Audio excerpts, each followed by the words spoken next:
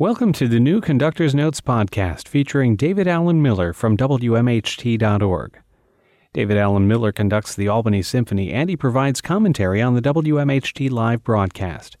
David's commentary is full of fascinating stories about the music, the performances, and more. In order to keep the program mostly music, some of what he provides ends up on the cutting room floor. This podcast contains no music, but it does contain all of David Alan Miller's commentary from the concert broadcast on WMHT Live, on WMHT-FM, your classical companion. The Conductor's Notes podcast, featuring David Alan Miller's commentary for the Albany Symphony concert broadcast, is made possible in part by a grant from the Aaron Copland Fund for Music, supporting nonprofit organizations that have a history of substantial commitment to contemporary music. This is a very special concert for us in that it's the opening concert of our 2011-12 season. And to open the season, I thought it would be lovely to begin with a concert of English music, entirely of English music, featuring two of the greatest works from England of the 20th century. In addition, I thought it would be lovely to start the concert with a short work by a living British composer. Since the two major works on the program are both by composers who are men, I also thought it would be nice to start with a work by a young English woman composer. And so I happen to know about a wonderful young composer who's been living and working in the United States for the last many years, but is born and raised in England, named Anna Klein. In fact, even though she's barely 30 years old, she's already one of the two composers in residence of the Chicago Symphony this year.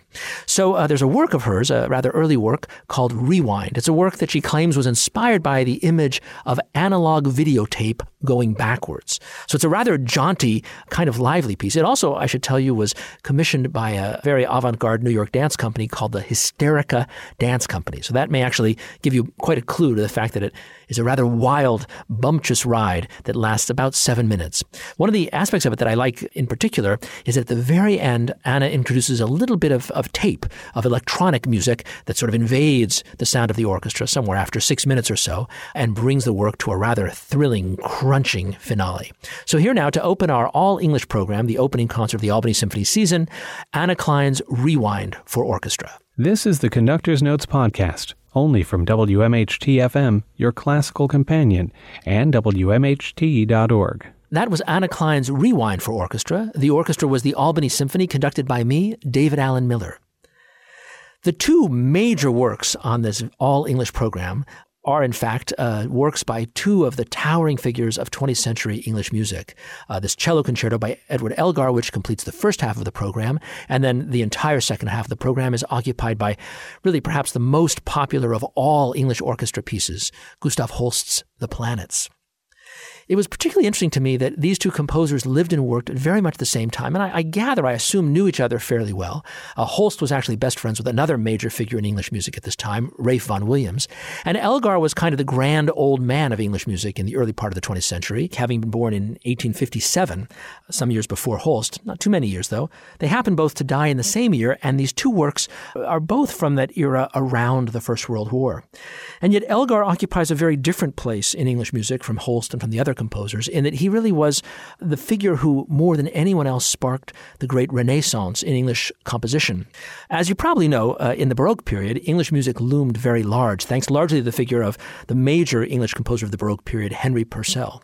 But in those couple of hundred years between Purcell's death and Elgar's birth, even though the English continued to be huge promoters of music and there was an incredibly rich musical life in England, it usually involved composers who were imported from places like Italy or other parts of Europe.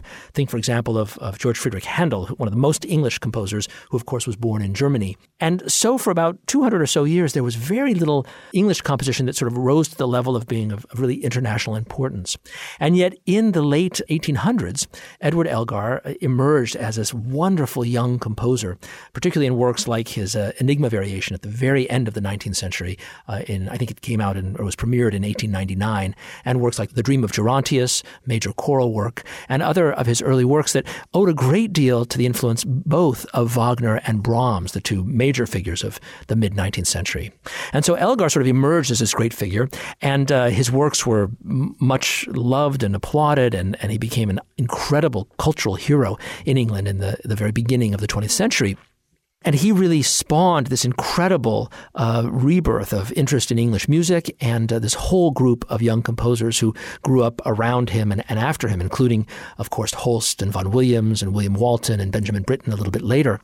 And Elgar actually lived long enough to, in a way, sort of become a little bit, dare I say, or to feel a little bit obsolete. By the time the First World War came about, Elgar was being rather neglected. I mean, sort of hauled out as this grand old man, as a sort of monument of English Edwardian respectability. But his music hadn't really changed appreciably in terms of its tone and its tenor and its harmonic makeup and its melodic material. And he pretty much didn't quite give up composing, but his output slowed dramatically during the war years. He concentrated mainly on chamber music and small works. And then at the end of the war, in 1918, he actually had some major throat surgery. I think it was actually to remove his tonsils, which for a 61, 62-year-old man at that time was a very serious operation. He lived through the operation. His wife already was very ill with what would be her final illness. She would die about a year later. And with all this terrible stuff around, with the terrible loss of the war, and with his own health issues and his wife's health issues, interestingly, Elgar did decide to write a new piece. In the hospital, actually, while recovering, he sort of thought up this beautiful little tune,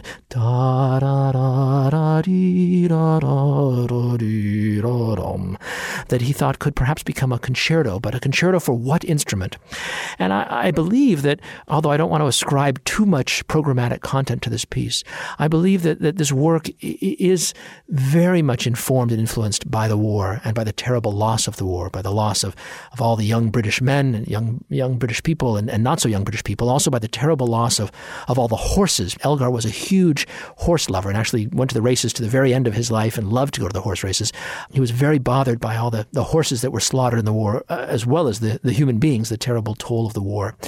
And he decided to set this beautiful tune for cello.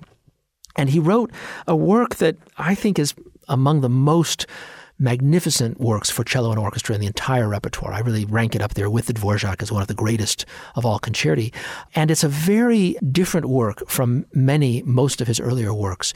His earlier style was very extrovert and very public and very full of big gestures and of this kind of gigantic Wagnerian chromaticism. Some of his earlier works were very long as well. His symphonies last almost an hour, as did his violin concerto, another magnificent earlier work, 50-minute long, but a gorgeous, gorgeous work in spite of that length. In this work, he really pared everything down. He really tried to get to absolute essence of what he was trying to say. And so it's a very intimate, very introspective work. And I was interested as I was working on the piece in preparation for this performance. I hadn't done it in more than 20 years. And I was struck by how incredibly delicate and fragile, in fact, the orchestration is, that the orchestra is used very sparingly and makes extremely sort of delicate sounds. At the same time, it's an incredibly heartfelt work, and in certain ways almost a painful work to listen to in certain places. It's in 4 movements, although some of them are played continuously. The first movement begins with this kind of strong cadenza-like motto, the cello sort of starting front and center. Usually in concertos, the orchestra starts and the soloist comes in. In this piece, it begins just with the soloist playing this very powerful and passionate theme. And that leads to that theme I just hummed for you, the main theme of the work, played first by the violas and then echoed by the cellos. So the first movement is a rather introspective kind of pastoral movement, which leads directly into a second little cadenza, a little passage for the solo cello, which is followed by a scherzo, a sort of lively, downright fun and enjoyable, very gossamer light kind of movement, almost like inspired by Mendelssohn's Midsummer Night's Dream scherzo. Then there is a pause, and the third movement comes in. It's a Schumann-esque sort of song without words, or a lullaby, a very brief little gorgeous song for orchestra, with the cello with orchestra. And then finally, the finale is a rather big, muscular movement, a very rousing kind of piece. And you expect it just to go to a fabulous, lively finish. And yet, just as he's worked up to kind of a maximum interest and intensity, he sort of breaks the mood of the finale. And there begins this incredible sort of orchestrated cadenza, this orchestrated final utterance, slow, incredibly nostalgic, painfully beautiful, probably 4 or 5 minutes in length, this kind of saying farewell to perhaps the world before the war, to Edwardian England, to something, a very nostalgic kind of music. And then finally, a brief coda in the more fourth movement, finale style, bringing the work to a rather dramatic close. The cellist, Ralph Kirschbaum, is a legendary American cellist born in Dallas, Texas, studied at Yale, and then moved to England, moved to Europe, and then made a career in England where he lived for, I think, more than 40 years, and really became kind of the reigning British cellist, even though he's American-born, and certainly the reigning British cello teacher, and played all over Europe, and also came back regularly to the States, but in a way, because of his being based in Europe, in England, was much better known there than here. I'm delighted to say that 2 years ago he moved back to the United States and has taken up a very prestigious teaching chair at the University of Southern California, the Piatigorsky Chair. And so I had played with him last year in Belgrade and just enjoyed him so much. I'd heard of him for years but had never worked with him, that I thought it would be lovely to invite him back as a real, authentic Dallas-born English cellist to play this all-English program with us.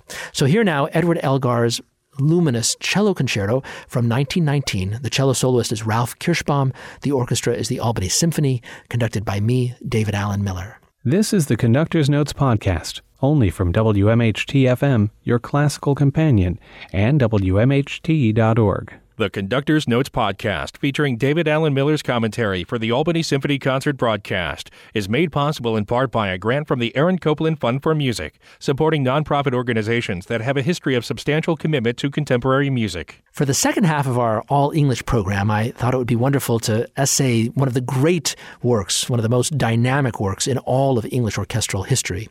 A very singular work that is like no other that I know of.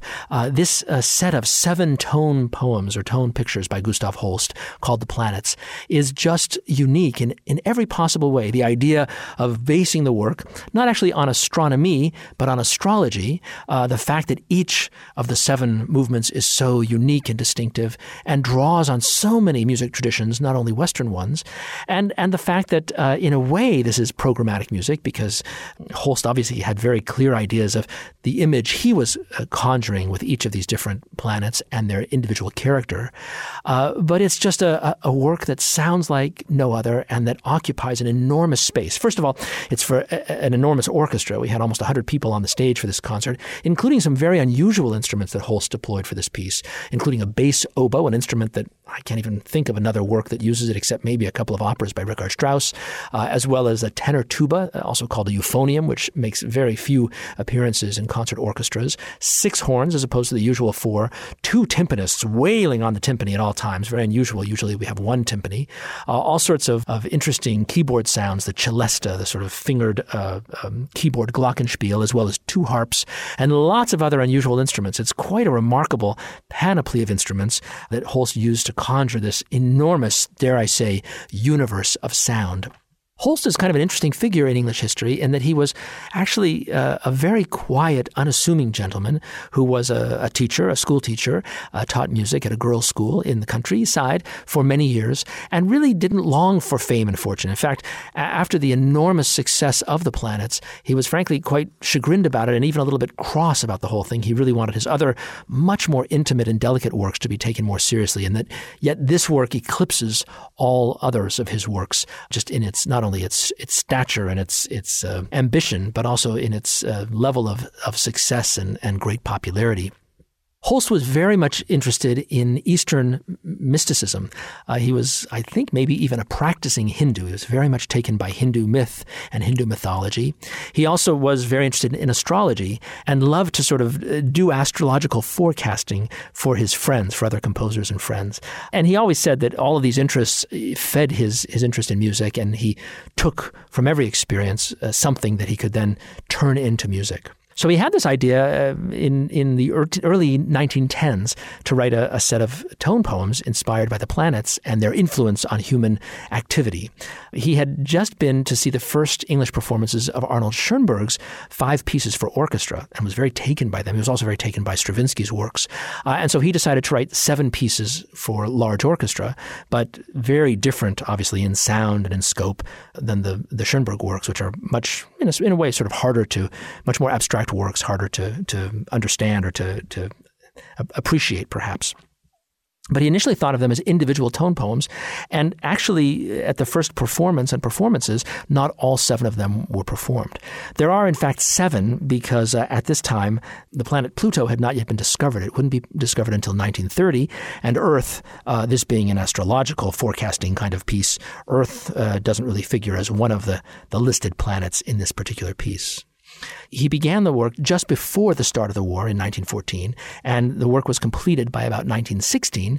And while it had an informal premiere in 1918, it wasn't fully performed until 1920. And the movements all have wonderful titles. Mars, the Bringer of War, is the famous first movement, an incredibly bellicose work that is often thought to depict the horror of World War I. But of course, that movement was written actually before the outbreak of World War I, and Holst always felt it was a prophecy of the stupidity of war and of the futility of war. And there's this chilling euphonium, baritone horn solo in the middle of this movement, as if a general is exhorting his troops to slaughter. It's an unbelievable dynamic sort of movement, and a lot of great movie music owes its ancestry to this particular movement. That's followed by an absolutely contrasting movement, Venus, Bringer of Peace, as gorgeous and introspective and relaxed as Mars is intense and desperate.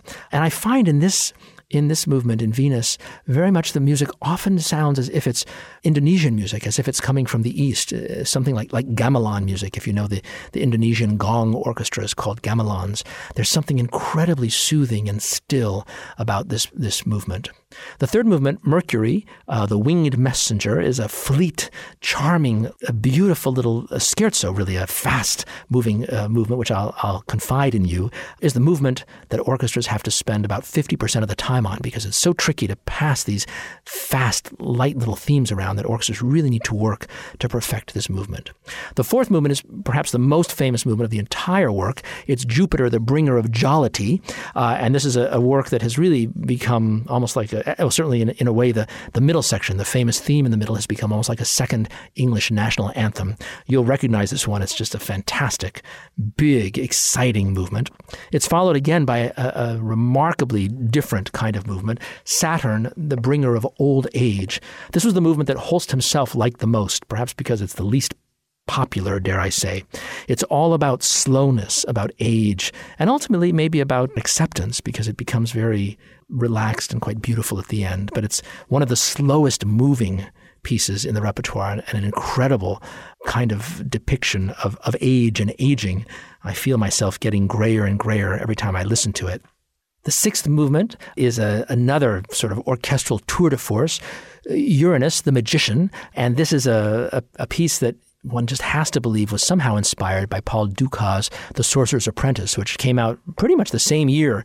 It came into being about the same time as the Holst. Holst claimed not to know The Sorcerer's Apprentice, but the two pieces sound so similar, it's hard not to believe that they influence each other. It's got one of these kind of yum, da-dum, da-dum, da-da-ba-ba-bum, ba-bum, kind of has that sort of feeling to it. Then finally, the last movement, the seventh movement, Neptune, in a way perhaps the most radical and daring of all the movements in the planets.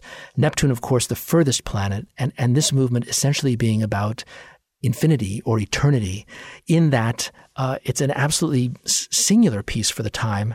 Nothing happens harmonically. It's among the most static pieces in the entire repertoire. And beautiful sonorities with the celesta and the keyboards and the harps and lots of bells and such things. And yet it's extremely still. It seems to be going absolutely nowhere. It's as if we're looking out into infinite space. And just for one final coup de théâtre, Holst throws in at the very end a wordless women's chorus off stage and gives very explicit directions that he wants wants the women to be in an adjoining room as they repeat the last bar, which repeats ad nauseum, dare I say, ad libitum and perhaps ad nauseum. The door is to be closed very, very gradually until they're simply no longer audible. So we are joined by our friends in the Capital District Youth Chorale who do a wonderful job of this. I'm sorry to say in the live performance, a few people did applaud a little bit before they had disappeared entirely into outer space. I should also say that this last movement, Neptune, is quite remarkable because to me, 92% of all music about science fiction seems to be derived from this movement. All those kinds of kinds of things seem to come out of this Neptune movement. So it was one of those great movements that John Williams and other great film composers have been inspired by, shall we say, a great deal. So now The Complete Planets by Gustav Holst. The orchestra is the Albany Symphony, conducted by me, David Alan Miller. The new Conductor's Notes podcast featuring David Alan Miller from WMHT.org. David Alan Miller conducts the Albany Symphony and he provides commentary on the WMHT live broadcast. David's commentary is full of fascinating stories about the music, the performances, and more. In order to keep the program mostly music, some of what he provides ends up on the cutting room floor. This podcast contains no music, but it does contain all of David Alan Miller's commentary from the concert broadcast on WMHT Live, on WMHT FM, your classical companion.